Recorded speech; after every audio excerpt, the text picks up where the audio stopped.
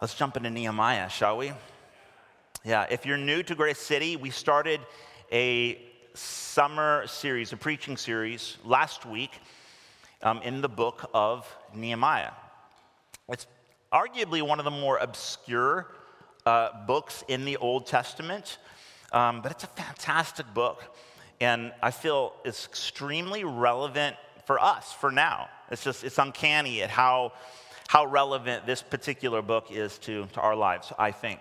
So we're going to jump into that. If you have a Bible, this would be a great time to grab it, open it, turn it on, and find the book of Nehemiah. By the way, if you're joining us online, so glad that you're with us this morning as well. Nehemiah chapter 2 is what we're going to get into this morning. We're actually only going to read 8 verses, so the first half of chapter 2. You guys with me? Should be on the screen as well. In the month of Nisan, in the 20th year of King Artaxerxes, when wine was before him, I took up the wine and gave it to the king. Now I had not been sad in his presence, and the king said to me, "Why is your face sad, seeing you are not sick? This is nothing but sadness of the heart."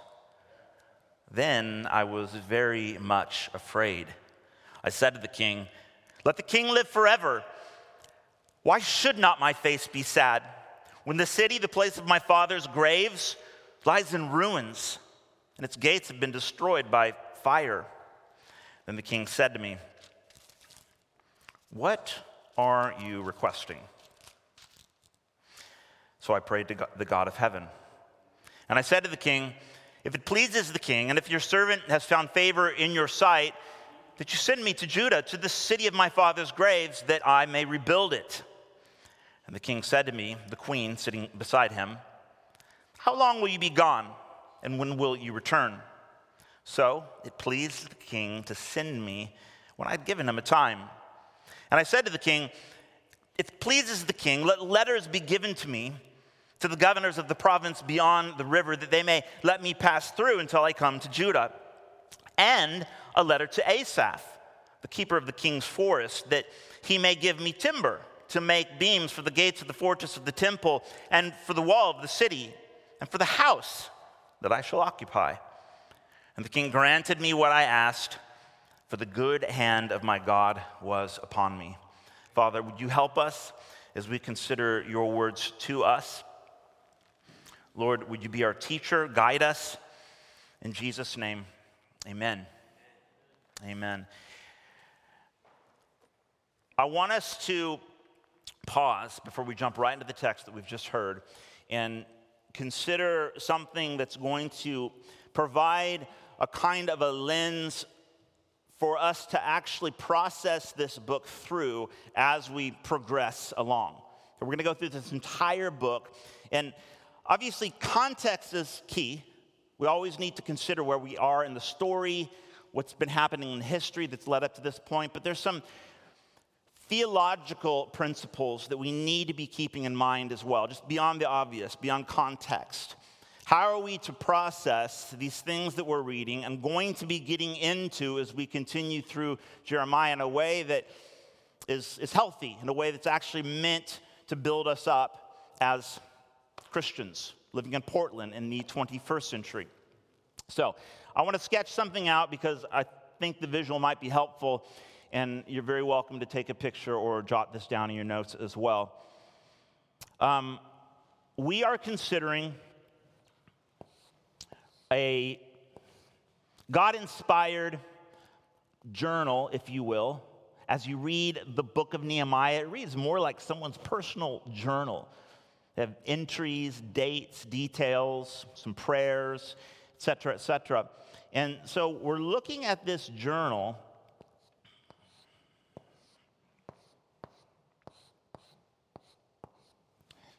But we're doing so from about 2,500 years away. So we're way over here. You can see sort of the light outlines of my sketch. I was here last night practicing my sketching. Can you see it on the board? Thank you. It's pretty good.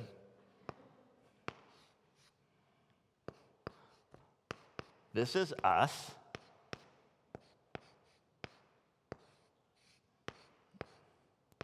Good enough.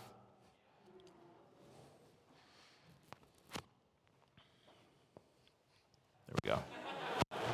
It's got to be perfect.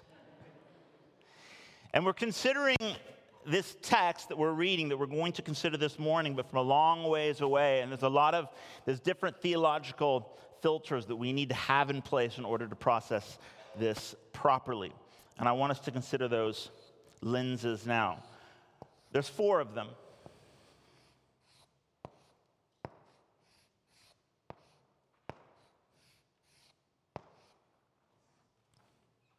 So we're looking from here. There we go. There's 4 lenses that we need to have in place as we continue along. The first lens is this, and this is the one that's closest to the text itself, and that is the lens of example.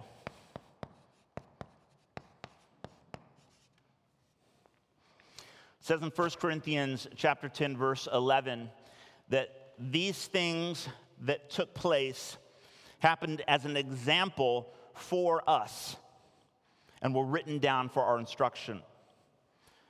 There's things, there's stories, there's events, there's peoples that have been written down for our instruction in the Bible, like Nehemiah, that are actually there as examples for us. Examples of principles to apply, examples of things not to do. In fact, I would argue that the Old Testament is actually jam-packed full of examples of things that we probably shouldn't do. Warnings, if you will. But examples nonetheless. I think on a very base level, on some kind of superficial level even, there's examples of wisdom, examples of lives lived out of people who trusted God. And we can look to, in fact, if you look at the book of Hebrews, for example, there's a long list of people that are sort of listed as examples of these are people who trusted God, not perfect people.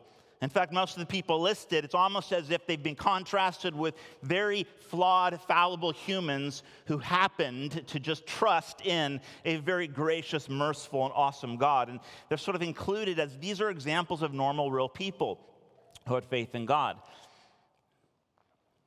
That's one lens.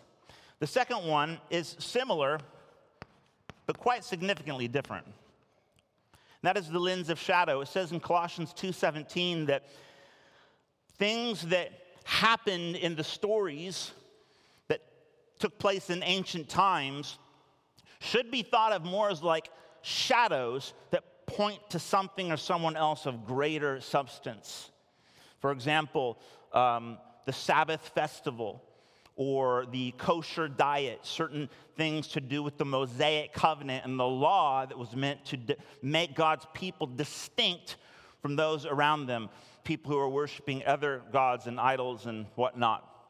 And so there's certain things that were written down, certain laws that were to be obeyed, but the writer of Colossians says explicitly that these things were only ever shadows meant to point us to Christ, who himself is the substance of those things that they were pointing to. As one poet once said, as the sun rises, the shadows wane, for even heroes fall, but his love remains. So these things that we're reading about in Nehemiah, and this will actually be very, very important, particularly as we get towards the latter part, the latter half of Nehemiah, and we'll begin to look at the ways that he was reforming Israel. And he was trying to get them back to the law and different things that God had expected from his people. But if we don't realize, as we look through the lens of shadow and example, that those were only to point us towards someone else in whom the substance is found, we can make a big mistake thinking like, oh, now that we've read Nehemiah, it's obvious God wants us to build walls. No, that's actually not the point at all. They're an example, yes, but they're a particular kind of example. They're examples that meant to point us to someone else, and that is Christ.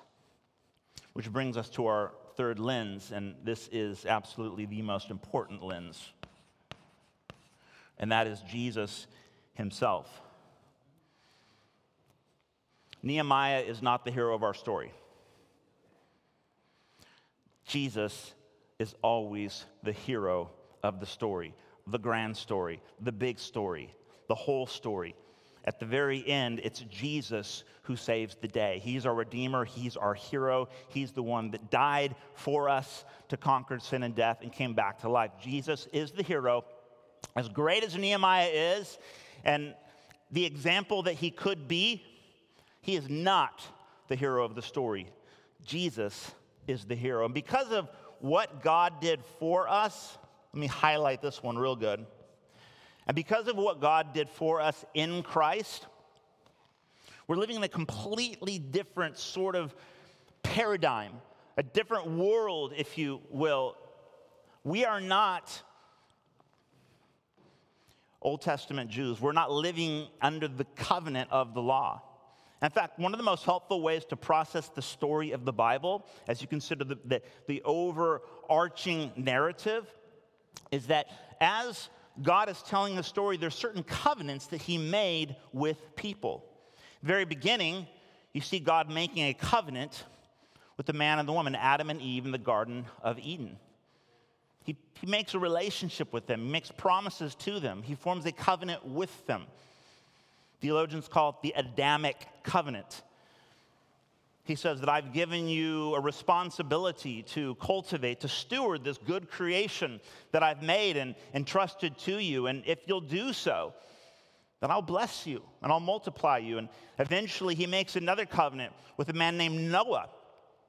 Because Adam and Eve, they don't do a great job. In fact, they break the covenant at the very outset, and everything goes terribly wrong. And so God is true to his word, and he says there will be consequences now, and the curses ensue, and it goes from bad to worse. And eventually God says, we've got to start over.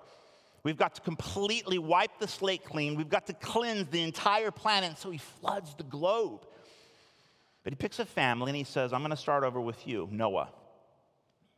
And he makes a promise to Noah. He says, I'm never, ever, ever going to flood the earth again. I will never use the earth to destroy the earth again, not until I'm all done, not till the end of the ages.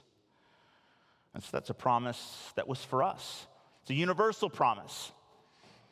The next covenant God makes is with a man named Abraham, the Abrahamic covenant, which is actually part of the covenant that is continued on in Christ.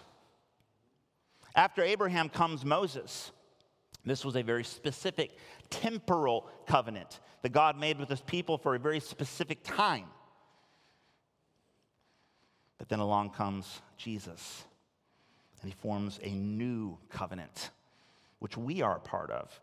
If we forget that God has been working in this progressive manner, making these covenants with people at particular times and for particular reasons, if we forget who we are and what covenant that we're a part of, we'll go terribly wrong every time.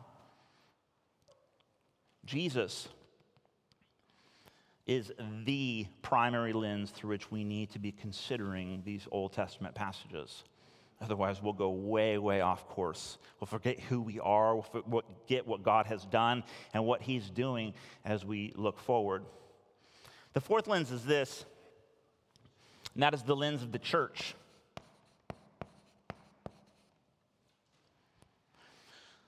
We are not Israel. We're not trying to build a wall in order to preserve. Well, actually, we are trying to build several walls directly below me. So perhaps there's an example there, a shadow. God bless the city of Portland. Just give us our permit. The church is in Israel. We are not the nation state, the geopolitical entity of Israel. Not then, not since 1948. I'm not sure exactly what God wants to do with that particular nation state, and there's a whole lot of debate about it within the body of Christ. It's incredible how much controversy swirls around this little tiny piece of desert in the Middle East. It's pretty interesting stuff. It's quite important, actually. But what's important for us as we journey through Nehemiah is to simply know that the church is not Israel. You could say that we are a kind of spiritual Israel, but we are not the geopolitical nation state of Israel. We're not trying to rebuild that temple, although one might argue that this has something to do with Ezekiel's vision, this other temple being re-erected. Part of the debate, part of the controversy, but we are not Israel. In fact, although a big part of Nehemiah has to do with rebuilding this wall to protect this vulnerable city that God was doing something very unique in Christ, the church is meant to tear down walls. In Christ, the church is meant to be the everything family of God, multicultural, multi-ethnic, you name it, gender, multi-age, whatever kind of person you are, whatever language you speak, whatever kind of color skin you have, God is tearing down walls to reconcile everyone and everything to himself, that we might be the beautiful, multifaceted family of God. That's very important. That's the church. So we will reference back to these lenses as we go, because this is going to make sure that we stay on track and we're reading Nehemiah as followers of Jesus and not somehow thinking that we've all become ancient Jews. Okay, some of you might be Jewish. That'd be kind of cool. But we're Christians who've been saved by grace, who are living under the new covenant that Jesus has secured by his blood. Some of you are like, man, that's way too many religious-y words. Okay, fair enough. Nehemiah. Let's get back to the text.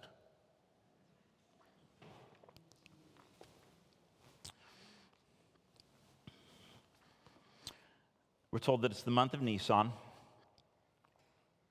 which means about 3 or 4 months would have passed since chapter 1. Nehemiah receives the news, and he's processing the pain of unmet expectations. 70 years since the second temple was rebuilt in Jerusalem. Nehemiah would have thought that perhaps things were going well by now. They weren't. The city is just as lost as ever. And so he's processing that pain. Now we're in the month of Nisan. I don't know what he's been doing for the last 3 or 4 months. It says he hasn't gone before King Artaxerxes for a while. Finally, someone gets a new bottle of wine and says, hey, give this to the king. Remember, Nehemiah is the cupbearer. So his responsibility is to make sure the wine hasn't been poisoned before he gives it to the king of Persia. Quite a job, huh? He goes before the king, and he's obviously distraught. So distraught that he can't hide it. The king sees that he's sad, and the king says, what's wrong? You're obviously not sick. You look healthy, which would have been enraging.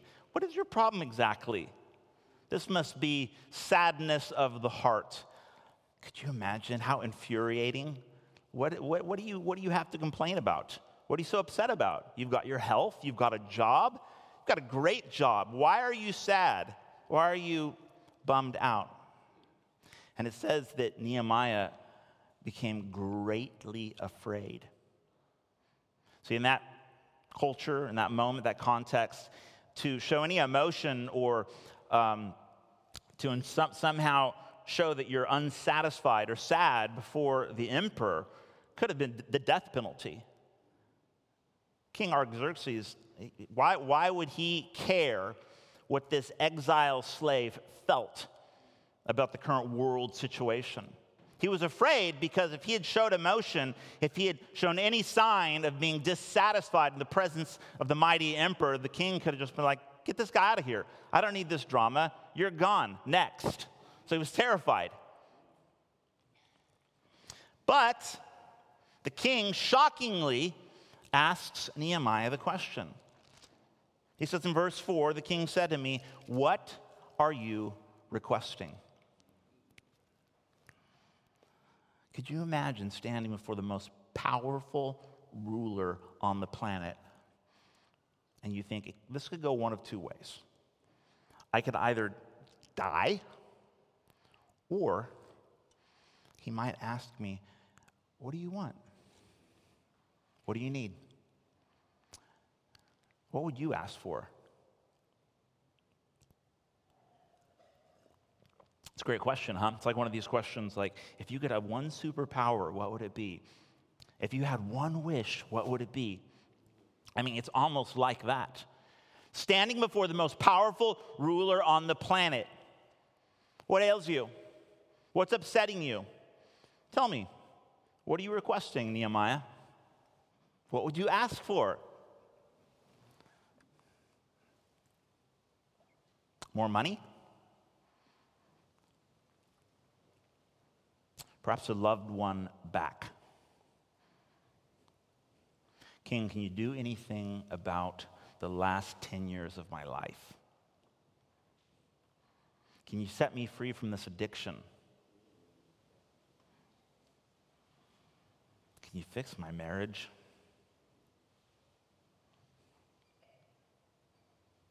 What would you ask for if you stood before the most powerful being in the known world? What do you want? How you might respond to that question really has everything to do with the second half of verse 4, which says, then Nehemiah prayed to the God of heaven. This is Nehemiah's second prayer in his journal so far. I mentioned last week, there's 11 total in the book. This one might be my favorite. We have no idea what he prayed. Just that in that moment where it's like he's about to either die or get his wish granted, what does he do? He prays. What do you reckon he prayed? What could he have prayed in that moment? Was it one of those little under-the-breath prayers? God, help me. Don't let me screw this up. This could go really bad, or this could all work out. Could have been one of those like, God, if you are there, if you are real, you better show up now. He prayed. Nehemiah prayed, and then what he did next is absolutely shocking. What did he ask the king for? He said, King, live forever. Big ups to the king. Don't kill me. But here's what I need. You know about Jerusalem. You know what's been going on there. This is my hometown. This is significant to me. This is my identity. This is what I care about. This is where my fathers have been buried. I need to go back. I need to take care of business. I need some time off. Paid. I also need you to write me a letter because I might die on my way. I need complete anonymity. Protection.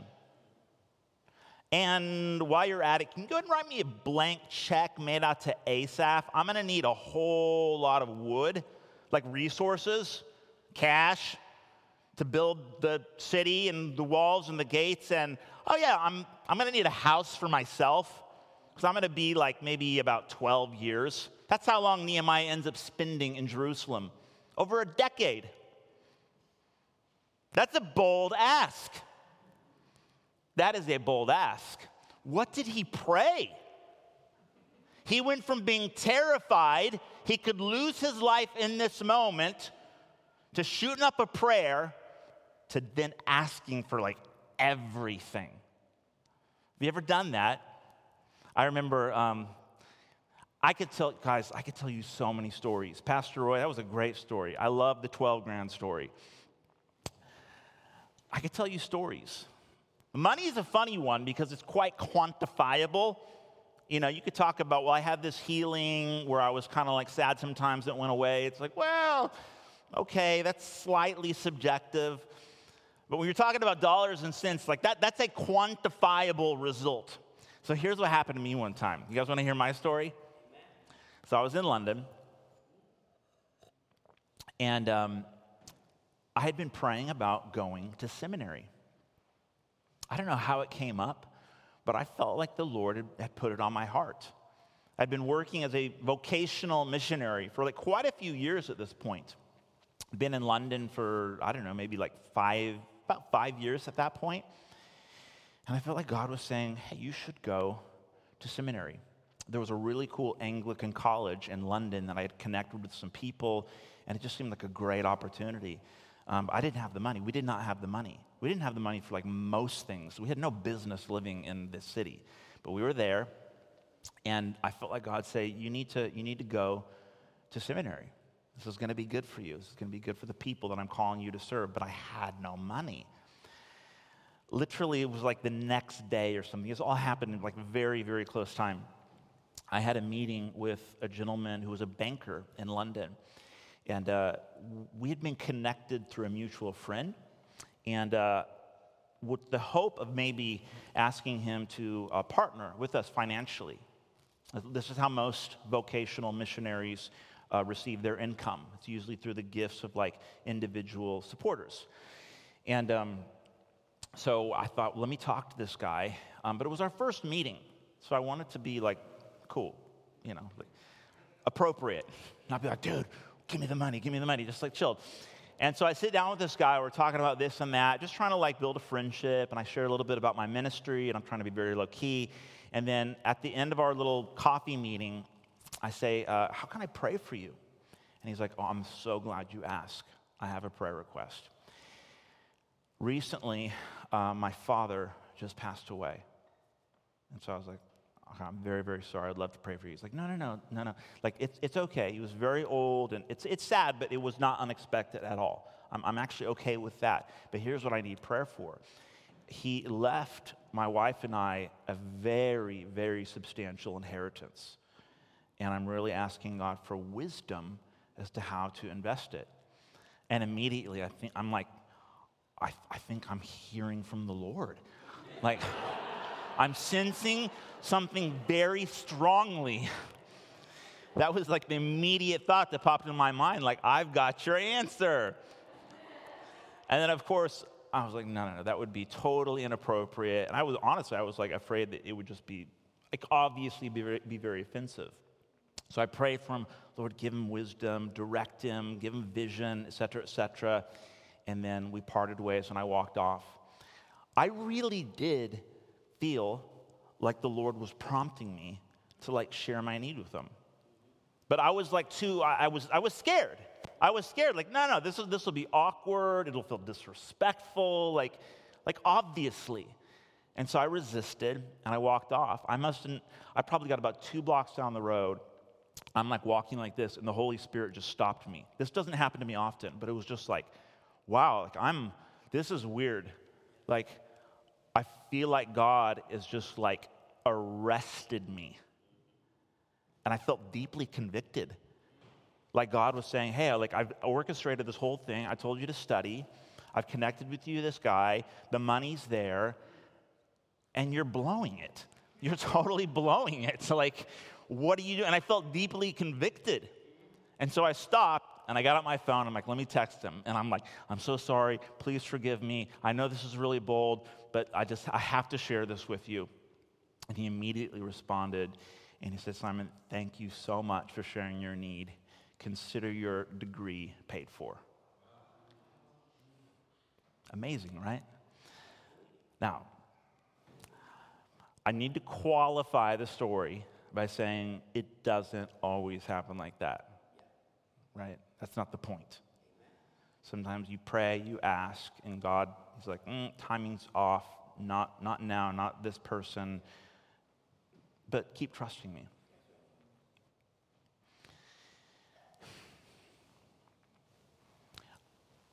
The question in my mind isn't so much what did Nehemiah pray, it's who was he praying to? Something about spending time with this God of heaven. Jesus referred to him as our Father who is in heaven. Changes the way we do life. Changes the way we engage in impossible situations. changes the way we see people, the way we process pain, disappointment. Something about this God who, in the moment that Nehemiah prayed, in between being terrified to death to asking these incredible big asks that led to all sorts of other amazing, redeeming things, God spoke to this man, and there was something about Nehemiah's relationship with God, this revelation, this relationship that he had with the God of heaven that empowered him to live and to act and to engage and ask King Artaxerxes for certain things and in a certain way. And here's the point I want to make this morning, guys. When we begin to spend time with this God, when we begin to pray in this way, it completely transforms the way we face the challenges that we face in life. When we begin to pray, something about this God whom we're connecting with, who we're listening to, who we're being with, empowers us to overcome fear. Faith begins to displace fear. And he doesn't stop being afraid. At least we're not told he did. He doesn't stop being afraid, but something else begins to transcend the fear. And he says, even if it costs me my life, I'm going to put it out there. I'm going to ask. And he asked. He asked big time. The dude asked not only to get time off, but for like a house for himself. I'm going to need you to just bankroll everything, if that's cool. I had a talk with my dad, and he basically said, yeah, I'm going to need you to come in this weekend. Like, I talked to the real boss, if you get the reference. And he's no longer succumbing to the fear of this man, but he's remembering there's one other who I should actually fear. Jesus himself said in Matthew 10, he says, don't fear him who can destroy body. Fear only him who can destroy body and soul in hell. Think about faith and the fear in God. These are not mutually exclusive categories. It's an understanding that there is no man or woman on this planet, doesn't matter what title they have, how much power they wield, that is above the authority of God in heaven. He has all authority on heaven and on earth. Fear is displaced. Something about this God, when you've been talking to this God in heaven, spending time with him, getting to know who he is, begin to hope again. 3 to 4 months, Nehemiah was processing this pain, thinking about how everything had gone wrong again. If there's one thing you must know about the story of God's people, Israel, is that they get it wrong over and over and over again.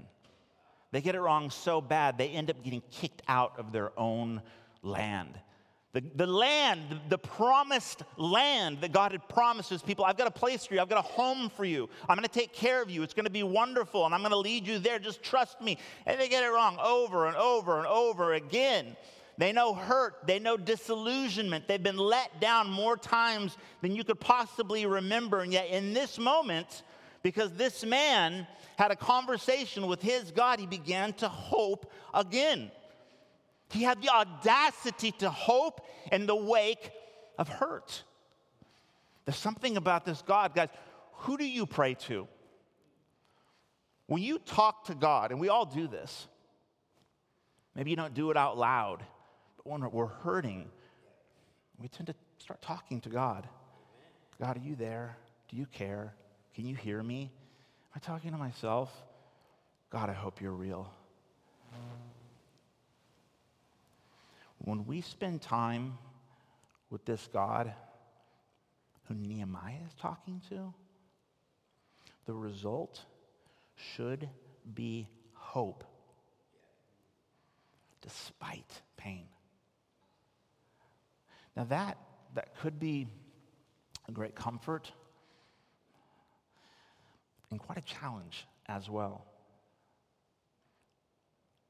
I'll be honest, I'm not always full of hope. I don't look at my life. I don't read the latest tragedy in the news. I don't, and just feel like, oh, I feel so hopeful for the day. In fact, I often struggle to feel hopeful. And then I get with my Father who's in heaven. And I say, Heavenly Father, you're holy. Let your will be done in my life and in the world today. Let your kingdom come in Portland as it's always existed in heaven. Lord, would you provide for my needs today? Would you give me my daily bread? Heavenly Father, would you forgive me today as I choose to forgive those who have hurt me so many times in the past? Heavenly Father, would you lead me away from temptation? Would you deliver me from evil? Amen. And hope begins to arise. I'm reminded that this God I'm talking to is the master of redemption. He specializes in making broke things new. He takes ash and begins to piece it back together and makes beautiful, beautiful things. Beautiful things. Who are you talking to when you pray? What do you know of this God? It could be very challenging. It says in Romans chapter 8,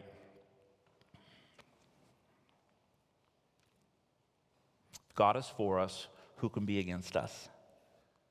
He would not spare his own son, but gave him up for us all. How will he not also with him graciously give us all things? You might ask yourself, what's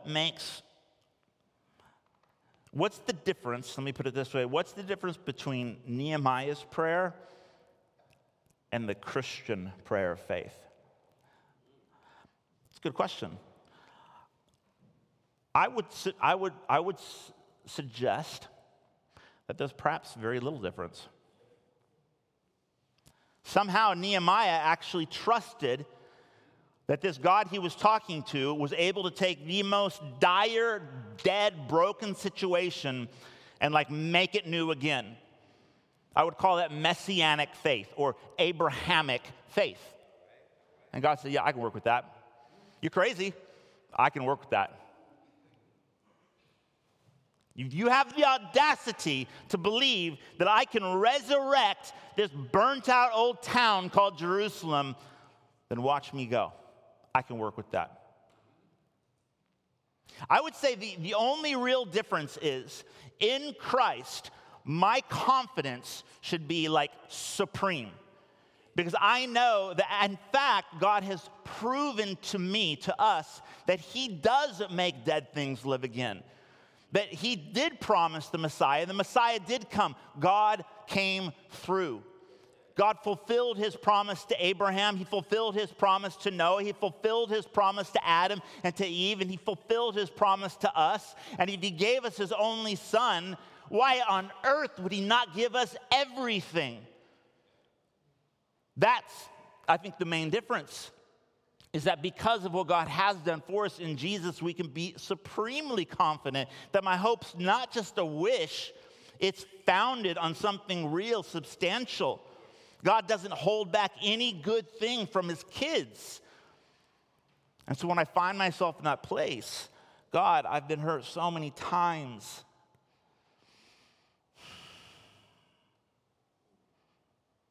I don't know if I can bring myself to asking again, to trusting again.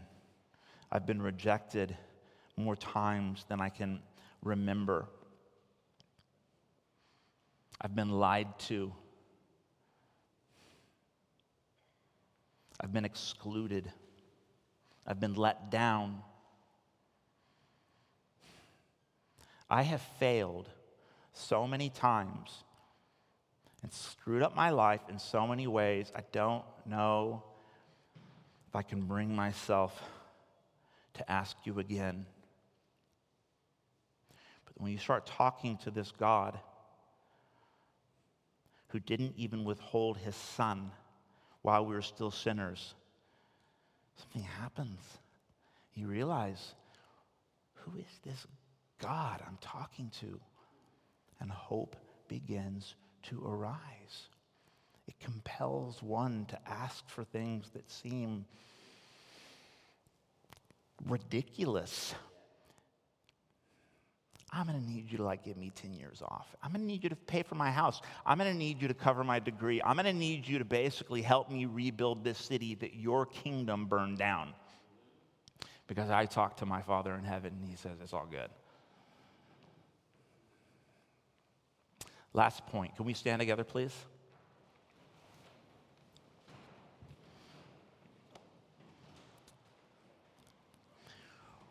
Nehemiah prayed, and here's something he didn't do. Here's something he didn't do, which honestly, I thought I might do. He was the cupbearer. He served the wine. He had to make sure the king didn't get poisoned.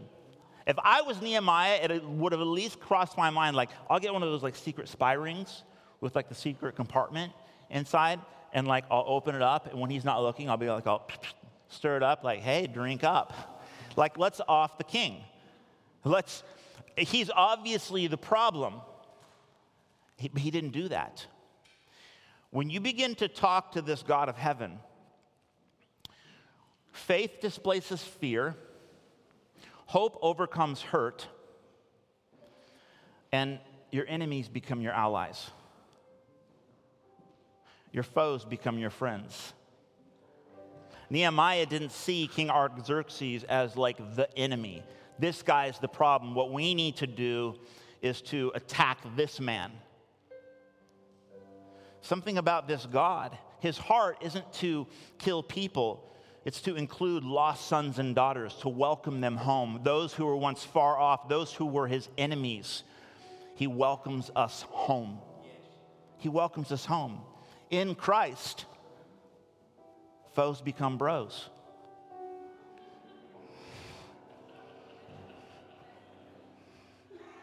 You're welcome.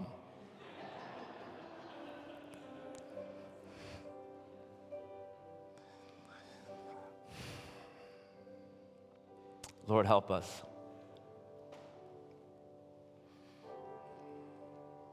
Help us to be your sons and daughters who would go to you, who would talk to you a lot, who would get to know you as we pray. Lord, would you help us to, get to know you. Because it's as we get closer to you that we get to know ourselves. We begin to see the world through your eyes. We begin to hope again. We begin to love like you love. Courage begins to rise up. And even when we're afraid, we begin to live audacious lives. Help us, Father. We pray in Jesus' name, amen.